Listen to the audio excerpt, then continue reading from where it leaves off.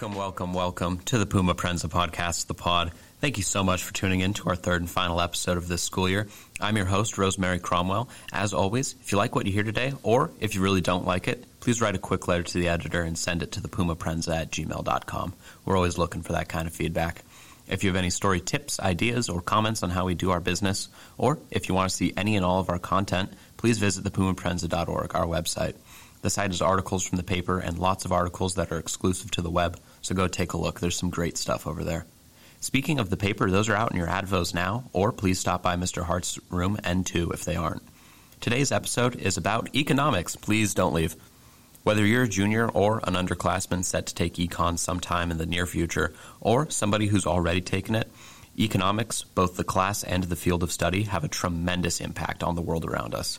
So we sat down with Prensa staff writer Evan Jackson and Carrillo Gov, Econ, and leadership teacher Mr. Brady to get the lowdown on his experience taking the class in college, learning to teach it, his thoughts on how economics should be taught, and we discuss our thoughts with him on some issues within the field.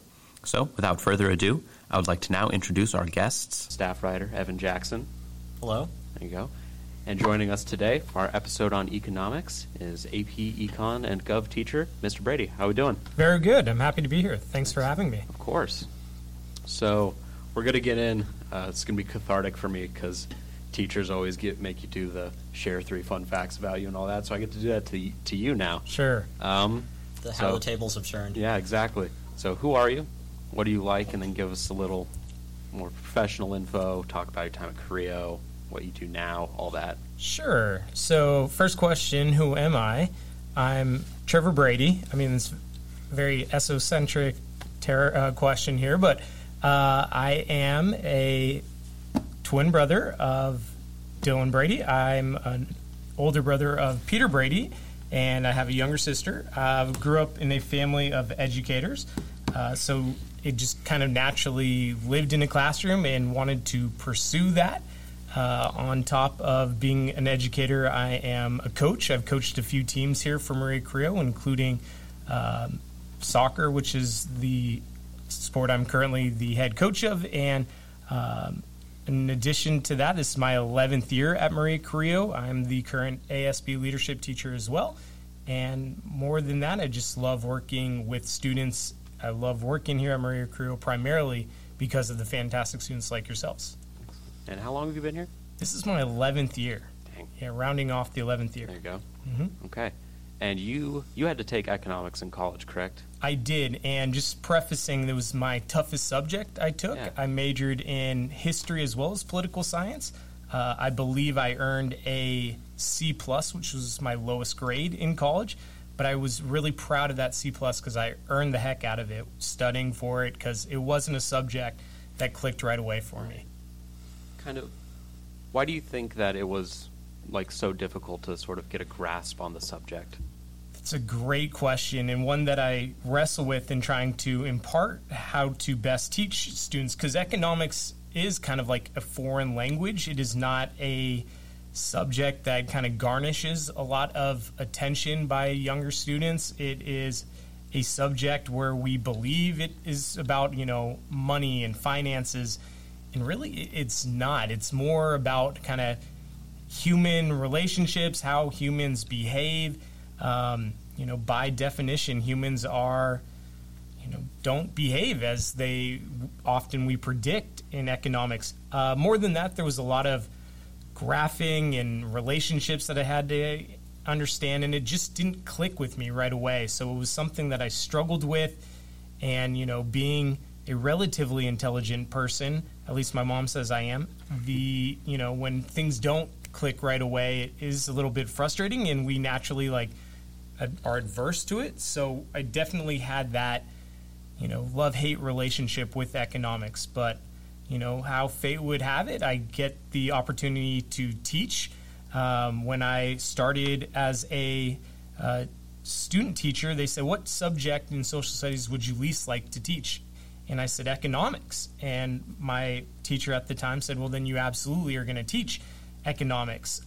So in struggling with it, I had to learn strategies that I adopt for my students to give them the best tools to learn it themselves. Yeah, what was it like learning to teach economics and sort of having just like grappled with it as a student and then having to learn how to explain it to other people? What was that experience like? Sure. So I know, well, in college I had, because in terms of college, 50% of the professors' jobs are, in the field, they're studying economics, and then the other 50% is teaching the material. And my professor at the time, I believe, lived more in that first realm where they were more interested in studying economics, and really teaching was kind of the secondary. So I don't, I didn't necessarily have the best experience in the class. The teacher was also grew up in a foreign country, so it was hard to understand him in terms of, his, type of speech, and then to add on to economics, which is a foreign language in of itself, it was challenging. For me, learning to teach economics, I had a great master teacher, primary teacher, who worked with me, but there were days where I would have to learn the material the night before I would teach it the next day, and that was a constant struggle, but something that ultimately, hopefully, made me a better teacher myself. And so you mentioned your professor. What is your sort of, I guess, general opinion of that, like, academic economic world, like the whole upper echelon of, like, economists and people who sort of do this all day? Yeah, no, I think it's an incredibly interesting and worthwhile subject matter. I am probably more interested in, like, the human behavior side of economics as opposed to the financial side, or making predictions in terms of how government policies will work. Just I like, humans and how they behave better. But in terms of, high-level economists, for me, it's really interesting that you can get the best economists in the world. 50% of the economists will tell you that they need to push this lever up, and the other half will say, actually need to push this lever down.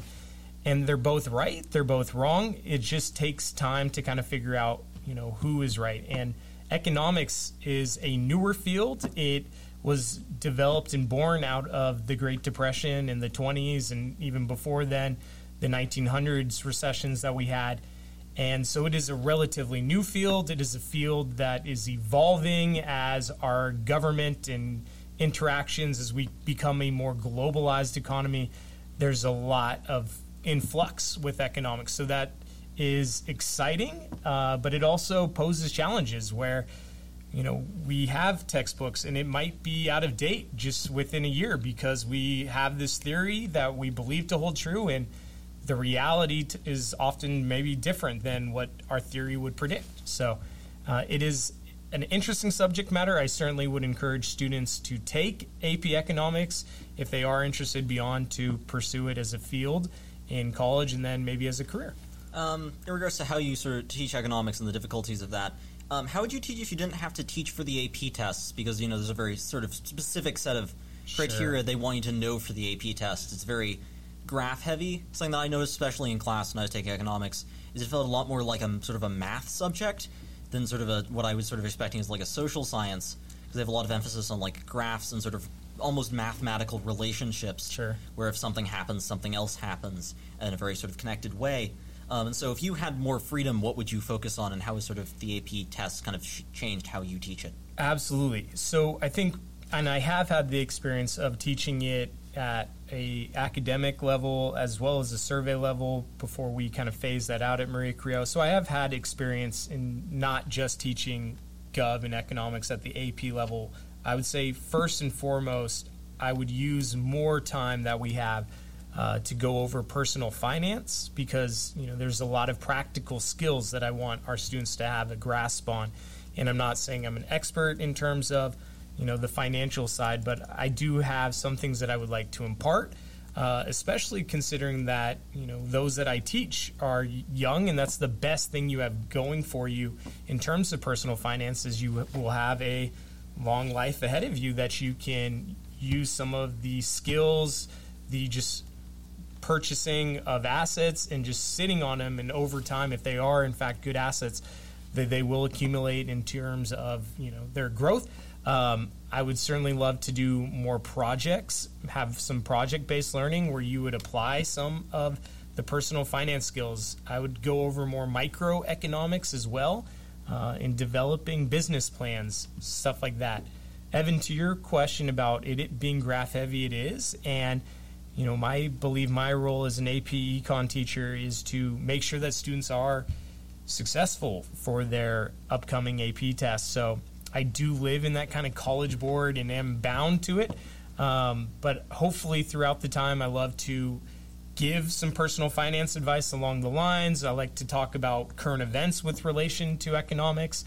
But there's a whole lot that I would love to add more, that because of some of the constraints with the fact that we only teach it for a subject or for a semester, less than a semester, right? If we take the test in May, we do kind of have to go at a pretty rapid pace. But I still think there's aspects that are certainly enjoyable.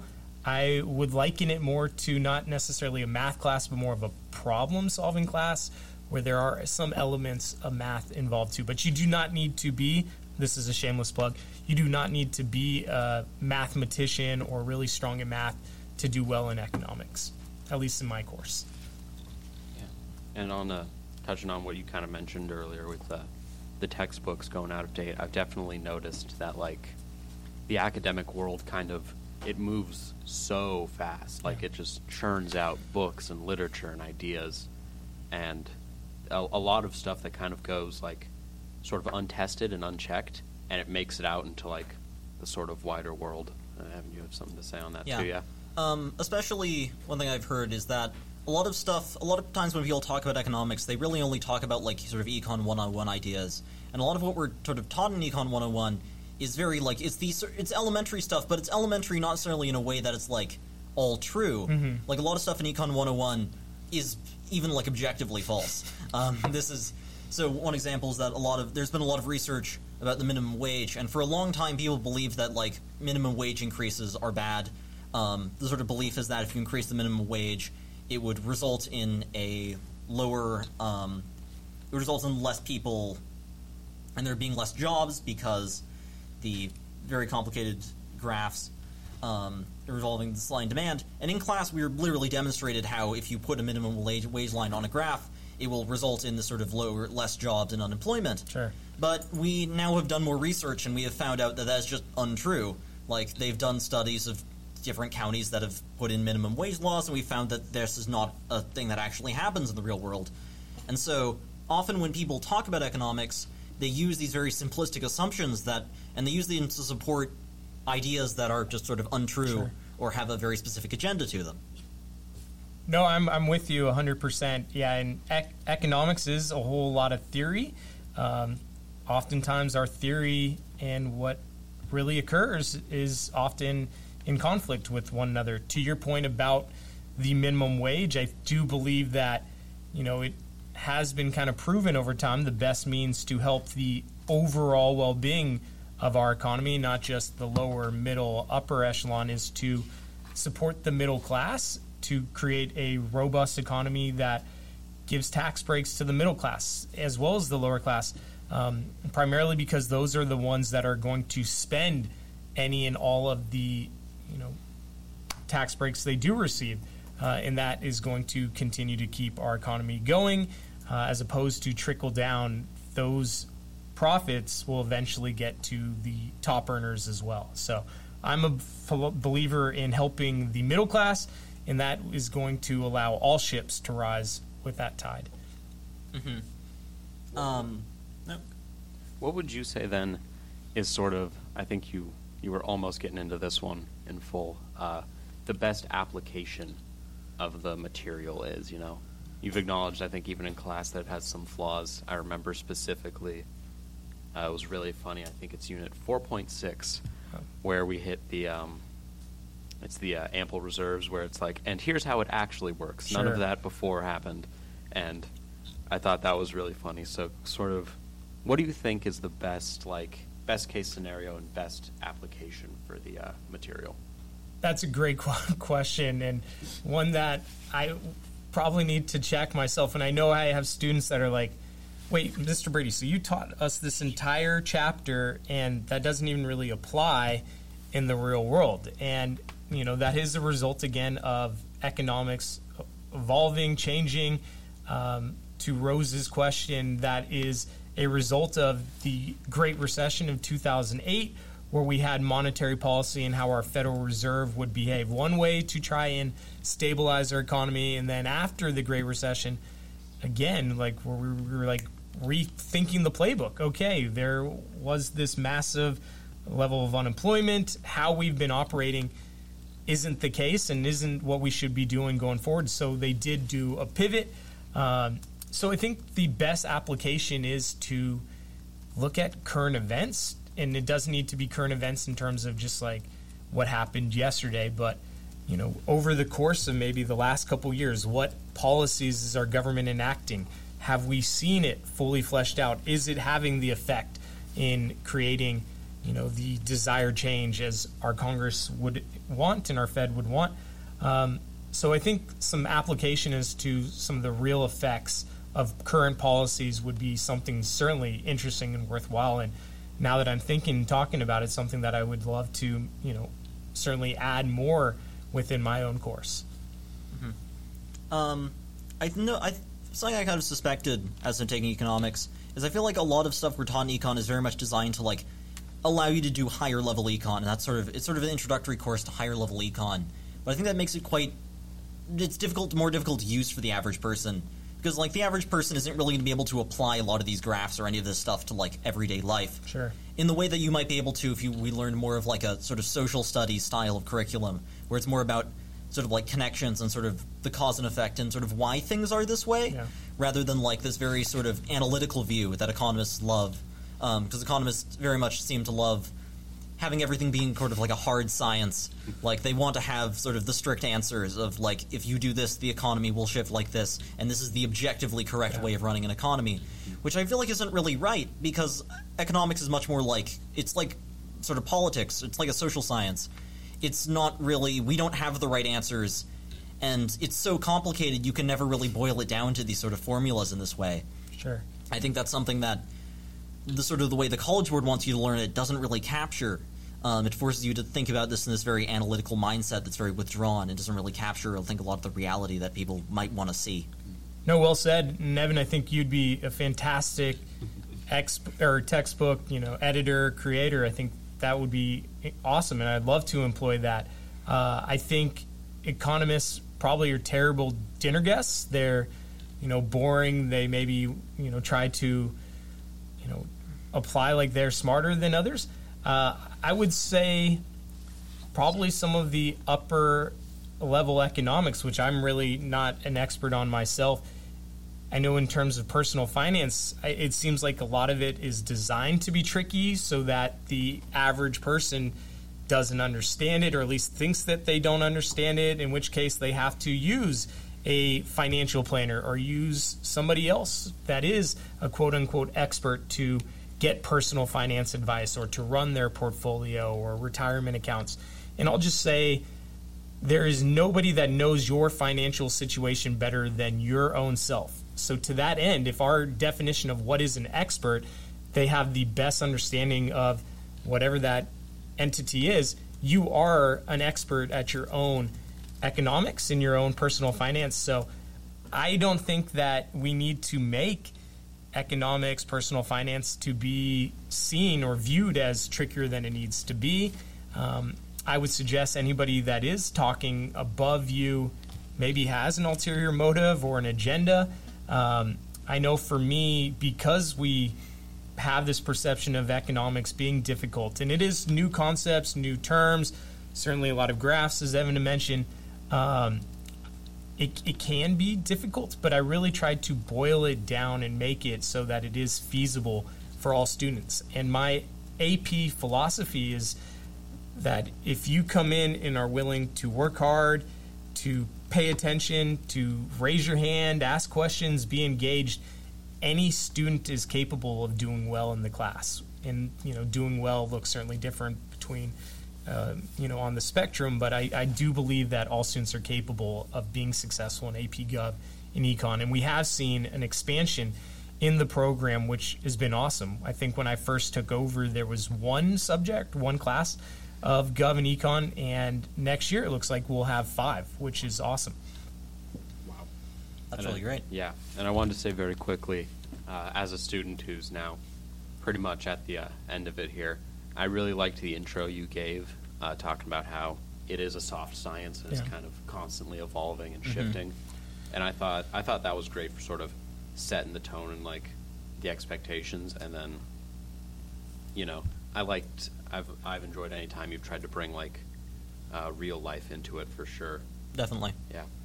So, yeah, it's an excuse on my part for anything that I don't know or anything that is different from what I say compared to the real world. That's just the built-in excuse. It's a soft science, so that's giving myself an out. I mean, economists in many ways often misrepresent the real world or don't really know what's going on in the real world. It's a trend I see where we have these lovely graphs, and they're so neat and pretty, and all of the lines are nice and straight, and they're all going the direction we expect. And then when it comes to policy, they really like to sort of try to make life fit into the boxes of the graphs. But life is a lot messier than graphs, as I think we all know. And people, like you said at the top of the episode, people don't often behave how we sort of expect them to sometimes. And so it's very funny to watch. It's a little upsetting because it's real life, but it's like funny almost to watch them try to ram like the world into these like neat little drawings. Well, and I know that's a frustration where I use the Latin term ceteris paribus, you know, where holding all other things constant, this theory should apply as we'd predict. But in the real world, it's impossible to have one cause. You know, there's a variety of different, you know, players in a game. There's a variety of different consequences, causes, and everything has an effect. So to make an accurate prediction, you know, is pretty darn challenging, given that we all behave differently, we all have different motives. So theory is one thing, and our graphs would hold true if, you know, humans only abided by this one change, but never in life is an outcome or result of just one thing, but it's many causes that take place that, you know, we see that given consequence and effect. A bit earlier you mentioned how sort of economists might make a terrible dinner guest and how they often kind of think of themselves quite high, or sort of think of themselves as a bit better than you. That reminded me of something I've sort of heard, that a lot of the sort of the way people discuss economics, often people who don't actually necessarily aren't like experts in economics, but have sort of a rudimentary knowledge, will often use it as a way of kind of like shutting down other people. It's very often sort of argued that like, oh, this is economics, this thing is objectively true, and so your argument is shut down. And this is used all the time whenever anyone wants to argue about like a social issue, especially like any sort of like, this is often used by like Republicans whenever they're sort of in sort of conflict with people on the left. Whenever people on the left talk about like expanding education or expanding like Medicare or anything like that, Republicans will often bring up sort of specific points about like how this is like not economically feasible or whatever, and they will sort of argue that because this is, and they will sort of point to the graphs and say, well, this is untrue, and then sort of that ends the argument. And that's often a very bad way of doing things because those graphs aren't really reflective of reality. And a lot of these arguments fail to take into account things like, you know, the sort of long-term effects of something like education. Because, you know, a lot of people will often say that, like, how are we going to afford to fund education? It's going to take a lot of money. But that money is made back because people get the education and they make more money later. They produce more stuff. But that's so difficult to quantify, and it's over such a long term that it sort of doesn't really mesh with sort of the sort of short-run capitalist way of thinking about things. No, it's a fantastic point. And, you know, as a public school educator or product of public school, I'm a firm believer in the power of, you know, education. And I do see it as this, you know, silver bullet that has the ability to cure a lot of social ails. So I would love to see, you know, regardless of right wing, left wing, whoever's in the White House, Congress, to pursue a, you know, education as an asset and to treat our, you know, greatest asset, our students. I know that's cliche, but I think it is true, genuinely, to really see it and to invest. And I think it is something that if we are putting good money into our public schools and higher wages for teachers and better aspects that students are interested in, like podcasts, like journalism. We're going to get students that are interested. They're going to go on to create and to improve the overall health of our economy. So I would love to see more funding in public education. To economists that are maybe short-sighted, I think, again, that is probably human nature, and we want quick fixes, and often, rarely, that's the case. And I appreciate more of a long-term kind of global perspective on that matter. So good point, Evan. Absolutely. And I think it's just what we value to a certain extent too. We think they can't see beyond like the here and now, like OMG, the graph is going down, we need to make it go back up, or vice versa. And they sort of don't think like long term where we're putting our investment. You got like every kid in preschool, you ask, all right, what do you want to be when you grow up? And like it's like 50% is like doctors. Like it's crazy. Mm-hmm. Like if you've ever been at like a preschool graduation ceremony and had to sit through all the little kids saying what they want to be, it's a lot of like doctors and people. That's because like the parents are like, I want a kid that makes money, and what makes a lot of money? It's doctors and lawyers, and that's sort of the natural result of that sort of economic thinking. But that's not what brings the most value to our society. Like lawyers only produce so much stuff. They have to make law, but the value of teachers is incredible and stuff like that. But it's also interesting to see how like we don't really give them as much of a boost as we ought to in achieving those goals, right? Like out of all those kids who say they want to be doctors, how many of them could like afford to get through medical school, Mm-hmm. And it's this like lawyers through law school. Yeah, exactly. It's like, oh, you want to do this thing that provides this tremendous value to our world. How about we like don't quite help as much as we should, and then we don't compensate you adequately for whatever it may be. It's this weird dichotomy of like we can all sort of agree that this thing is good, and then we just sort of sit with that knowledge and we don't like act on it. I think it's a really interesting like world trend, I guess. Yeah, well said. I wanted to be a basketball player when I grew up, but I didn't have the height or talent, so teacher was the next best option. But I think, Rose, you make a fantastic point where what you put your money to is inevitably, to some extent, what you value, right? So I think it's a great lesson to look at our budget as a country and say, where are our dollars going to? Public school, where are we funding? Where is the money? Because to some extent, that is a great indicator of what it is that you value. So again, I would love to see more of our funding and resources going to support our students and to allow them to achieve whatever dream they want. And really, public school, not to continue on a soapbox, should be to support students' dreams, to get them to dream bigger than they thought was possible. That's my platform when I run for president anyway. There you go. Like that. Brady 2024. I would vote. Sure. Yeah, there you go. Okay, Evan, do you have anything else that we haven't touched on thus far? I could talk about a lot of stuff about like other economics issues, like the sort of the tragedy comments. Oh, something I wanted to bring up in class, I think I mentioned to you very briefly in class, was you're talking about sort of the there's the narrative about like the barter system going into the monetary system, and this is sort of very old economics narrative. Like John Smith came up with this in his like book, or his many books that are actually one book. I think in class we mentioned it very like in passing. Yes, it was kind of brought up in the notes, and this is sort of good. Yeah, but it's this. The idea is that originally human society started with a barter system where you have your sheep and you want to trade it for a hat. And so you have to find somebody who's willing to trade the sheep for something else, which would trade to something else, to eventually trade to the person who makes the hat, because the hat person doesn't want a sheep. This is sort of a big issue, and the argument is that, like, because that's so impractical, that everyone decided to move to a monetary system.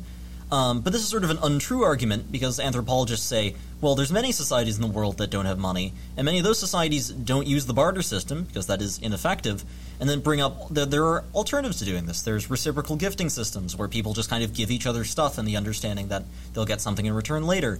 And so this sort of is a kind of a narrative that exists, that sort of money is the natural end result, and like a capitalist system, and like this system of money is a natural end result of like human development, in the same way that this applies to many sort of stuff. But the idea that this sort of the natural end result of human development isn't necessarily true, and it often kind of paves over other traditional systems, like the idea that everything must be sort of private property and like private land must be private property is a very sort of big idea within economics that they very much do not like. Collective property. They're often quite opposed to government, and this is often used as like a way of justifying like the removal of like indigenous land that's sort of held in commons or whatever, and the whole tragedy of the commons idea, which is itself like been proven false. Like a scientist has gone out and found that the tragedy of the commons is not a thing that actually occurs with humans, because humans have foresight and can see into the future, not literally, but can figure out what's going to happen in the future and can like predict around this rather than sort of being bound by like what's often like very terrible and self-destructive short-run thinking. No, nice point. And I will say to my students that of all the terrible economic systems, capitalism is the least worse.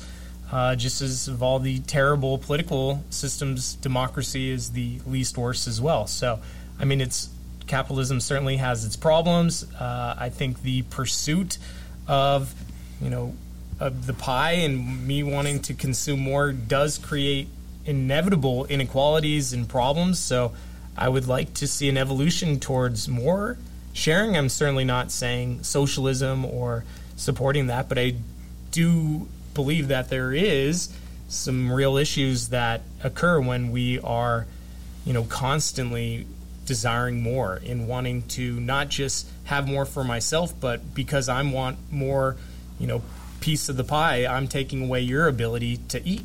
And, that is a problem that I think we need to address as a society, something that I don't have the answer to currently. Maybe I'm looking towards you two and to help with that, but I think it's a great point that you make. Yeah. I always like, and not to say that you're doing it, but I love when your grandparents will hit you with well, you kids will figure it out. You guys are so smart. You guys got it. And it's like, well, wait. Why didn't you do that? You were young once, I think. Like, what happened there? Contrary to all evidence, I think you were once young.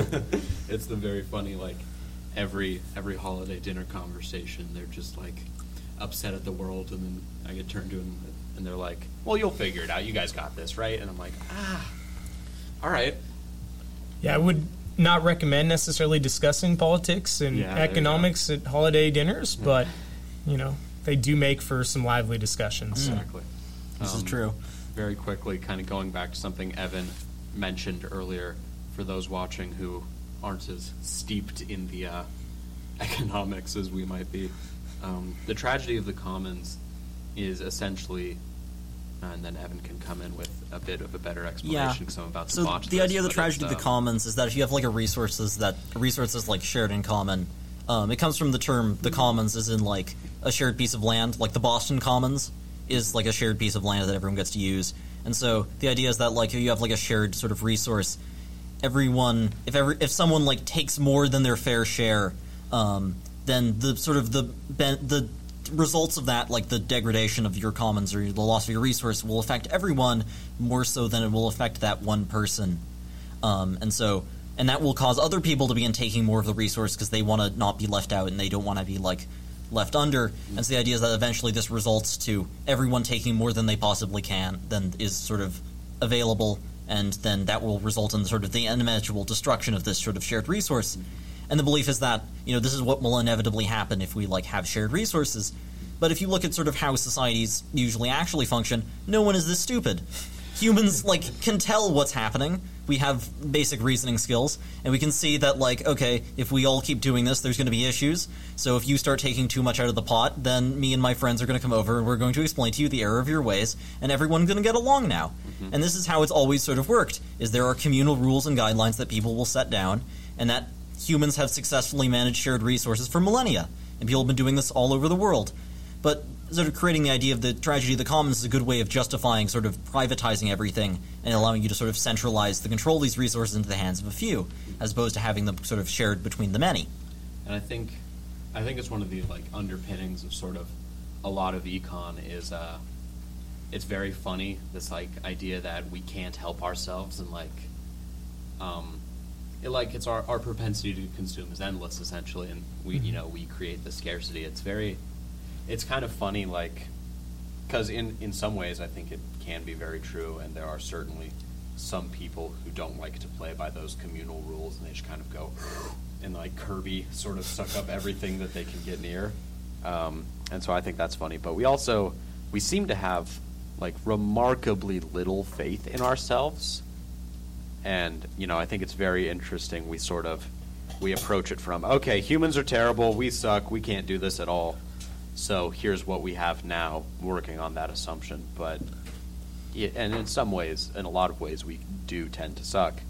But, occasionally we can figure it out, Humans are social creatures. We do like to cooperate, and we have been very successful through cooperation in the past, and I'm certainly will be in the future, Well, Evan mentioned some historical economic theorist, Adam Smith, right, who believed that us behaving in our own self-interest is not necessarily a bad thing to the overall well-being of the economy, right? He has that quote, it's not out of benevolence by which you get your bread and meat to eat. Adam Smith and the butcher is behaving in his own self-interest. He's going to make sure that there's a good cut of meat for you and that the bread is tasty, not because he wants you to enjoy it necessarily, but because you will pay for it. And that paying for it allows me, the butcher, to get profit. It also nourishes you. So, us behaving in our self-interest does create some positives too. But I think there probably needs to be some check on how much we behave our self-interest. Are we still operating in a way that does allow our community to be uplifted without necessarily, as Rose mentioned, being Kirby, sucking everything up? I think those are some fantastic questions that we need to consider. Yeah. I feel like, society works best when your self-interests are aligned with the interests of everyone. Nice. Like, society is built on the idea that, what is your self-interest is often the best interest of other people, and that by taking care of other people, you are benefiting yourself because your society is healthier and everything is sort of better. Like, you care about your neighbors because if your neighbors aren't doing well, then you're not doing well because you live right next to them, and what's affecting them affects you. And I think sort of like like that vice versa, the inverse of it's true. You helping out your community is often in your best interest, because then you can, if your community's doing well, you're doing well, and you can benefit from the whole group sort of working together and doing better. Yeah, and what you don't want is sort of people sort of doing their best interest at the expense of others, and that becomes sort of selfishness, and that's becomes sort of a severe issue in society when sort of people act in only their own self-interest at the expense of others. I love all that. I subscribe to all that, and that's certainly a philosophy that I hold. Alrighty. Do you have anything we didn't touch on that you kind of came in and wanted to talk about? Anything we missed? Any parting shots for the listener and all that? No, I think, if I can continue to... First off, I want to say how impressed I am with the Puma Prensa, the quality of, your podcasts. I've enjoyed the few that you've put out so far. The questions have been fantastic. I wish you had a more knowledgeable, guest to answer them. But overall, I think you guys are doing fantastic. And, kudos to Mr. Hart, but all of the other people that don't get quite the notice and attention too.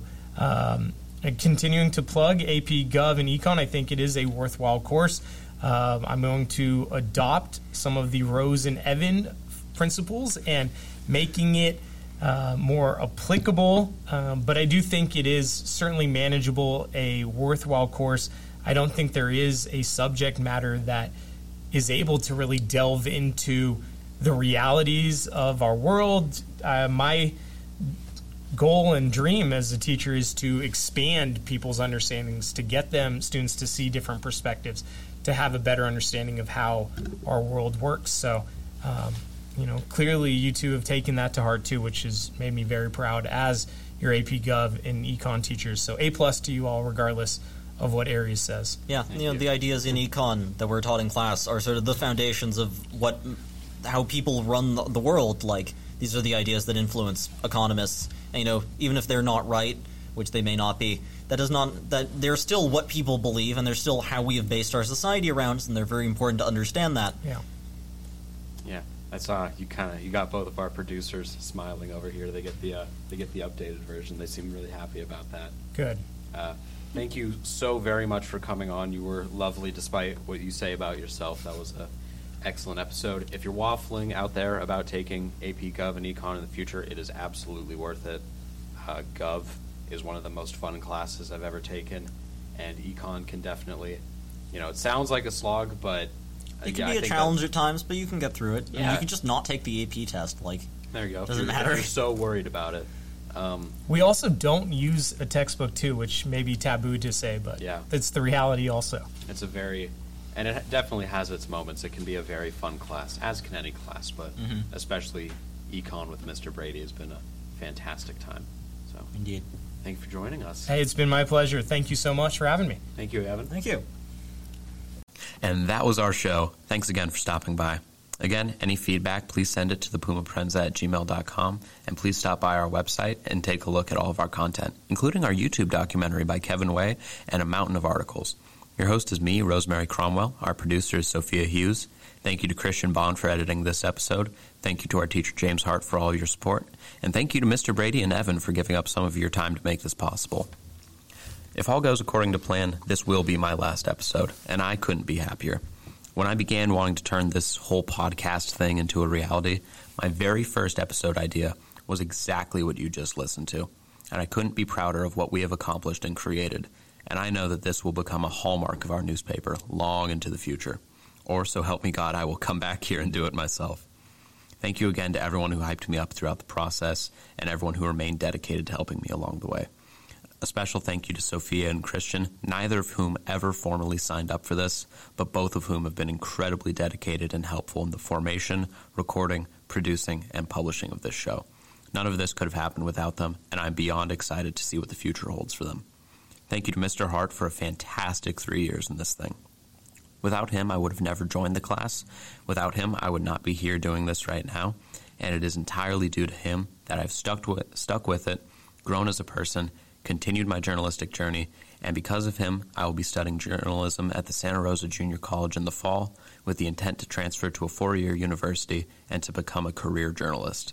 And I can never possibly thank him enough for all that he's done for me. So, I hope this message at the end here comes close. And thank you for listening. It's been a pleasure being your host, and we hope to see you back soon.